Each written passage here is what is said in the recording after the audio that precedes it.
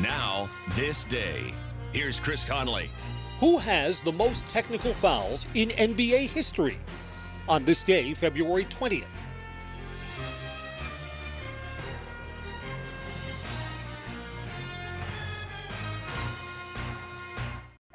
When I found out I had postpartum depression, I realized caring for my son starts with caring for me. Mental health care is working for Simone. See what it can do for you at mentalhealthcareworks.org. A message from the American Psychiatric Association Foundation.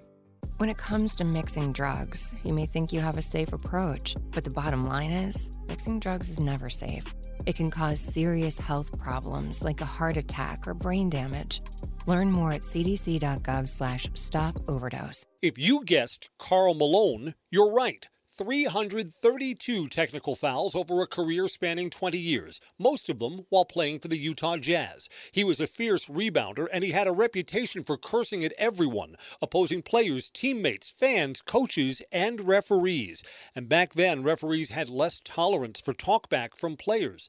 Just 3 technical fouls behind is Charles Barkley with 329. Towards the end of his career, fewer technical fouls were called. Because if a player got 16 in a season, he'd be suspended. This player was one of the NBA's legendary bad boys. Barkley admitted to accepting bribes from professional agents while he was still in college. He said it was chump change that he paid back. He also famously said that he's not a role model and that professional athletes should not be looked up to. Charles Barkley turns 61. On this day, February 20th. And on this day, which is remembered more, talent or outspokenness? I'm Chris Conley.